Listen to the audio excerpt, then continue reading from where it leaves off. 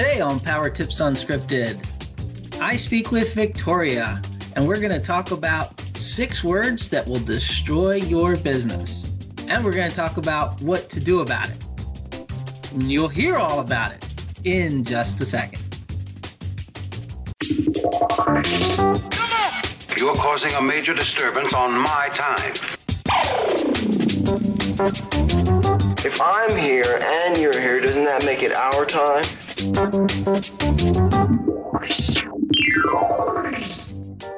Hi, I'm Victoria Downing, and welcome to Power Tips Unscripted, where we talk about tips, tactics, and techniques to help you build a strong, profitable remodeling company. And I'm here with my co-host, Mark Harari. You kind of are here with your co-host. Yeah, sort of, kind of. Remotely, but yet good to be here. Yep, good to see your face on the screen, Yeah. not in person. So today... The new normal, right? The new normal. Everything's virtual. Moment. We should actually mention to everybody, because as you probably know, we are all working remotely from our homes. So if you hear a door slam or a kid scream or a dog barking, you know why.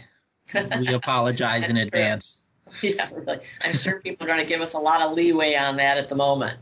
I hope so. So, you know, one of the things that's happened to us during this crisis is that we have found that we have had to adapt and change pretty rapidly. I think probably everybody's in that boat, don't you think? Yeah, everybody's in that boat right now. But, you know, it's interesting. Many years ago, I wrote a blog post about it, and not about this or change. It's just, you know, as we said, the 6 words that will destroy your business. And what are those words? Well, quite simply, we've always done it this way. Ah, yes. You know, that's the way we've always done it, kind of thing. And it's just going to destroy your business if that's all you ever think. You've got it perfectly tuned in. That's it. This is the way we've always done it. It's always worked for us, and we're not going to change. Even when times are good, that's a bad mantra to have. But now more than ever, if you're not shifting and changing, you're in some deep doo-doo, I would think. Especially, you know, some of our members are saying, you know, well, and we've heard it from forever. You know, I get all my leads from referrals. I'm 99.9% referrals. And, you know, that's always kind of been a bad thing to just put all your eggs in that referral basket. But I think, again, now more than ever, you can't just rely on that. Yeah, you've got to change your attitude about marketing for sure. That's one of the first things you got to change your attitude about, and be a lot more aggressive. I'm not saying being aggressive in a bad way, but be much more proactive, I guess, about reaching out to drive leads to your business when things like this happen. Yeah, and beyond marketing, it's everything. You know, how operations, I mean, some things are going to just kind of fall in your lap because of necessity, right? Necessity is the mother of invention, I think, is the proverb. Mm-hmm. But through the necessity of the restrictions and the social distancing, that you already put new processes in place that, you know, may or may not, depending on what it is, make you more efficient, make you leaner. It's going to have positive impacts on your business. Some are not going to be such, and as soon as restrictions are lifted, you're going to get rid of that particular process because it doesn't improve it. But being willing to make a change, not just because of necessity, but because you are open to looking at what you've done, whether it's for 4 years or 40, and say, you know what, there just might be a better way, and I need to be big enough and humble enough to let go of that. And it's not easy. I mean, you know, it's hardwired into us to be comforted in the stability, the and familiar, longevity. and Yes. Right, yeah, right. Yes. I mean, heck, longevity, like you said, it's a traditional marketing. You know, 25 years in service. You plastered all over your website. You have your trucks. Celebrating our 30th year and all that. The reason that works is because it comforts everybody. You've been around. We're excited and happy to be part of something that is stable and enduring. Mm-hmm, but you need to be able to shift. Right. And, one of the things that we have built into our Roundtables program, for example, is one of the core values we have is continuous improvement. You can't go into a business improvement program and be unwilling to change. There's no point. So we attract and we see that the people that come in and really are successful are those people that see how others are doing it differently. And again, like you said, are a little bit humbled to think that they don't know it all and are ready to do something differently. But that brings up a bit of another problem. What's that? So those folks that are willing to make changes, some of them make too many changes. Some of them. How do you mean? Well, let's take our company, for example. We have a lot of ideas, right? We have a lot of great ideas. They're flying in all the time. We could do this, we could do that. And there's so many things to think about in regard to making changes that sometimes I could see a company getting distracted and not focusing enough energy on any one initiative, or getting too many things moving at one time and not really vetting them to know which ideas deserve the attention and the time and the investment to make them come to life. There's just ideas flying around. And in addition, sometimes an idea will get started, an initiative will get started without being all the way thought through. So then you're wasting time, you're causing chaos, you're getting people working on something and pulling it back. It could just turn into a big fat mess if there's too many changes going on at one time. So, it's interesting because obviously we're in the middle of that right now. Let's be honest. You and I have always had shiny object fever, right? It's like, yeah. Oh, cool. Let's go. This would be a cool thing to do. Let's do this. And then we have certain members of our team that help keep us grounded a little bit, right? But it's something that you and I have struggled with, making sure that we've got some processes in place to make sure that we don't run into that. I obviously have subscribed to the Amazon methodology, which we can talk about. But you were talking about earlier this week about the GE model. So something that we used in our strategic planning sessions for many years was a bit of a matrix that was created by GE, is my understanding, and it helps a company's executive team vet ideas to see which ideas rise to the top and which ones are worthy of further exploration, a full project development, and that investment of time and possibly money, right? So here's some of the things that they look at. So let's say you're going into a strategic planning meeting like we often do, and let's say that 4 different people have really good ideas that they want the company to implement, and they want to pitch the whole executive team on the development of their idea. Well, before they have the opportunity to pitch, they have to fill out this grid and rank the idea in a variety of ways. Who fills out the grid? Whoever has the idea. Okay. Whoever has the idea that wants to pitch it to the team. Okay. So if it's my idea, I'd go in and I start out by describing the opportunity, and I describe the value proposition to the clients. What's it add to them? How is it helpful to them? And you might put a little statement in there about how risky it might be. Then you start to rank on growth. How will this idea contribute to the company's growth? Is it a high contribution, a medium, or a low? How will it contribute to revenue growth of the company? Okay, that's pretty easy to see. So you'd rank that. Then you'd talk about productivity. Does it help increase your company's productivity? And a ranking high, medium, or low again. The next one they talk about is the financial impact to the company. And for example, if you ranked it as high impact, that means that you're planning on expecting a significant increase in sales or in net income, or you're expecting a significant reduction in costs. That make sense? Yeah. Okay, so you'd rank that high, medium, or low. Then you'd rank it as to the value that the idea adds for your clients. So here it says, if it's a high value added to the client, it increases the client sales or reduces client cost. Medium ranking there in value adds, it said it's a significant process change that would add value, perhaps to the customer experience. Or if it's a low value add to the client, that's a regulatory or administrative or compliance change. It really doesn't have much impact to the client at all. So far, so good? Yeah. So just to touch on that. So really you're the one that has the idea. You're putting yourself kind of through this grid right now. Right. And the grading you're using is more of gut, right? Like with the dollars and the impact, you're not going in and doing hard research and running budgets and numbers, are you? Are you just kind of using gut? Yes. Inferring? Okay. All right, there's two more. The next one is ease of implementation.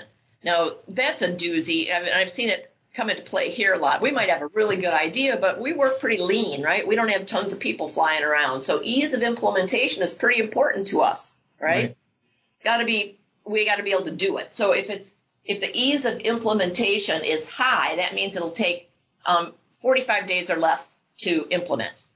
If the ease of implementation is medium, it might take 3 to 6 months. If it's low ease of implementation, it might take 6 months to complete and involve clients and a lot of resources, blah, blah, blah, blah, blah, right? Right. And then lastly, the level of confidence in success. Do you have high confidence, 80 to 100%, medium, 60 to 80, or under 60% confidence of the success of this particular initiative? So those are basically the 5 areas, or 6, I guess: growth, productivity, financial impact, value add to client, ease of implementation, and level of confidence and success. Now, you look at those 6 areas, and then you rank them, you weight them, right? Of those ideas, which is the most important, or of those criteria, which is the most important to your company? And then you weight them according to what element is more important than the other, kind of thing. Right. So is it financial impact, or is it the value add to the client? What is it? What's the most important? So you'd rank that, and then you rank each of the ideas on those criteria. So the weighting would give you a score that tells you which idea has the highest score, and then that idea would be the one that technically, or ideally you would pursue that particular idea. So does the grid have the math built into it? Like, yes. Does it? Okay, so you just fill in blanks and it spits out the numbers. That's right. Okay. Yeah. Okay. And then it gives you a score. It lists the ideas according to who has which one got the highest score, and so forth. And that gives you some direction on which ones you should pursue. So it's not just all gut, because some of us, when we come up with a good idea, it becomes our baby, and we don't want to give it up. Well, so for sure. It's not objective at all. It's very subjective. But so just to clarify, okay, you, Victoria, came up with this idea. You think it'd be a wonderful new initiative or product or service. And so you do this grid, and then do you just hand it out to the executive team and to the members, or do you ask them to also fill it out? Yes, in our world, we ask the whole executive team to fill it out for each person's idea. So each person not for each person's individual idea, though, but for your idea. So you've come up with this idea, product X, and you do this whole process, and you fill out the grid, you weight it, and you come up with the scores. Then what? Do you just distribute it as a memo to the team and say, here it is? Or no, it's usually discussed. Okay, and then... Now, at our meetings, when we used this, it was for our annual strategic planning meeting. So there were lots of new ideas on the table. A lot of different people had a variety of different ideas. There might be 10 different ideas that are coming up as things that we should do, but we can't do them all. So each person would discuss, they'd share the details of their project. It would be discussed amongst the team before it was all ranked. Okay. All right. Got it. Okay. So I thought that was a good way. It's one way to make people think about an idea objectively a little more, and not drag an idea, not drag it out working on something that really isn't that really doesn't have a lot of potential for the company. So, and then in the phase of the development, like, okay, you have this dream overnight and you wake up in the morning like, eureka, right? You got that big moment. Are you doing this before you even say a word to other key shareholders in the company, or do you discuss it with them? I have this great idea, and then there's kind of some discussion. Then it's like, well, you should go back and do the grid, and then we'll look at it. What's the timeline? The latter. So you would take those criteria, and the person with the idea would describe the idea, talk about the value proposition, talk about any risk, and then they would go through and describe how they rank them in each of those 6 criteria. Okay, so in growth, I'm looking at it being low, but in productivity, it's high because of this, that, and the other. Then the discussion would go on. You'd get challenged. You'd defend. You'd get challenged again. You'd defend again. You clarify, and then everybody goes and ranks it.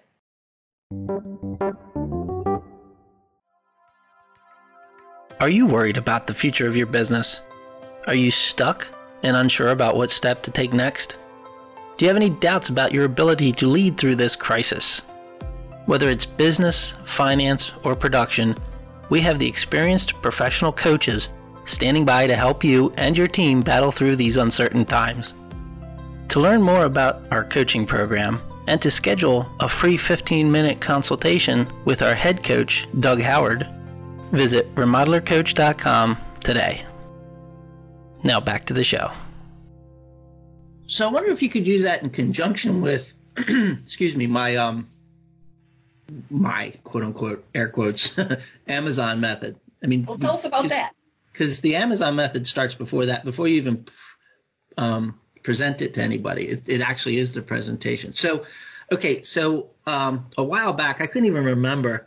Honestly, I couldn't remember that it was Amazon. I just remembered that someone had this policy in place where if you have something innovative, a new product, a new project, whatever initiative you want to propose the company take on, the first step is you're required to write a press release for the product. And I ended up having to a few weeks back, actually, because I wanted to start using that in our world. And so I had to go find out who it was because I couldn't remember. I just remembered reading the article a while back. And it turned out it was, Mr. Bezos and Amazon. And it's just, I think it's brilliant because typically the press release, right, this is the last step in the entire project, right? You've built it, you've developed it, you've tested it, you went alpha, beta. Now you got it going on, and then it's time to announce it to the world. Here it is. And they call it, Amazon calls it working backwards. You start with the customer in mind, and you take that very last step and you put it up front, very first step in the process. And so using you again as an example, you had your eureka moment overnight. You had this dream and you're inspired. Before actually presenting it to the team, you would write up the press release as if this existed now. This is how it goes. And they kind of outline, if you don't know how to do a press release, the article, and actually it turns out there's a bunch of articles on it. So you could Google Amazon working backwards and you'll probably see a million results. But it's just the standard press release. And you explain in the press release what the product or service is or initiative, how it impacts the client, the customer, what benefits it has. And looking at it that way, you yourself will audit yourself as to whether or not you should have ever even take it to the team. Because if you complete the press release and you read it and it's kind of ho-hum, right? And it doesn't really tingle or excite, then you kind of either you got to go back and rework this thing, or you've got a dud on your hand and it's not as exciting as you initially thought.